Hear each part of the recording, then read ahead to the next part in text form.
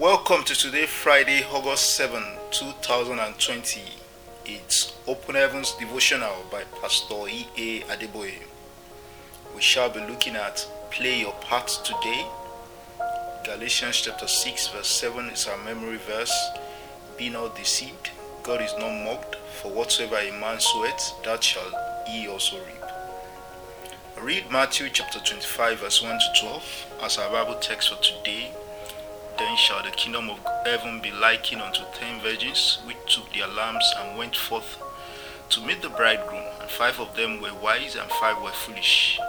They that were foolish took their lamps, and took no oil with them. But the wise took oil in their vessels with their lamps. While the bridegroom tarried, the whole slumbered and slept. And at midnight there was a cry made, Behold, the bridegroom cometh, go ye out to meet him. Then all those virgins arose and trimmed their lamps. And the foolish said unto the wise, Give us of your oil, for our lamps are gone out.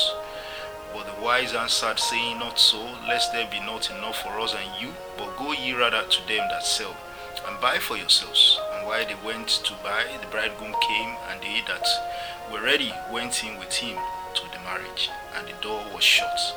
Afterward came also the other virgins, saying, Lord, open to us. But he answered and said, Verily I say unto you, I know you not. As Christians, we have a great inheritance.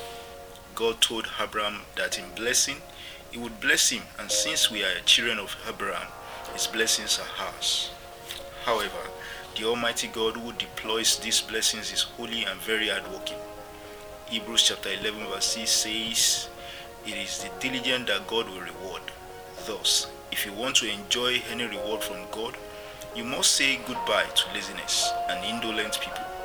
In Proverbs chapter 13 verse 20, the Bible says, He that walketh with the wise shall be wise, but a companion of fools shall be destroyed. Stop being slothful. Drop your lazy friends. Spend every minute productively. Stop spending countless hours on social media just lazing around. The extent to which you will fulfill destiny depends on the quantum of effort you are willing to put in. The brightness of any fire is determined by the fuel applied.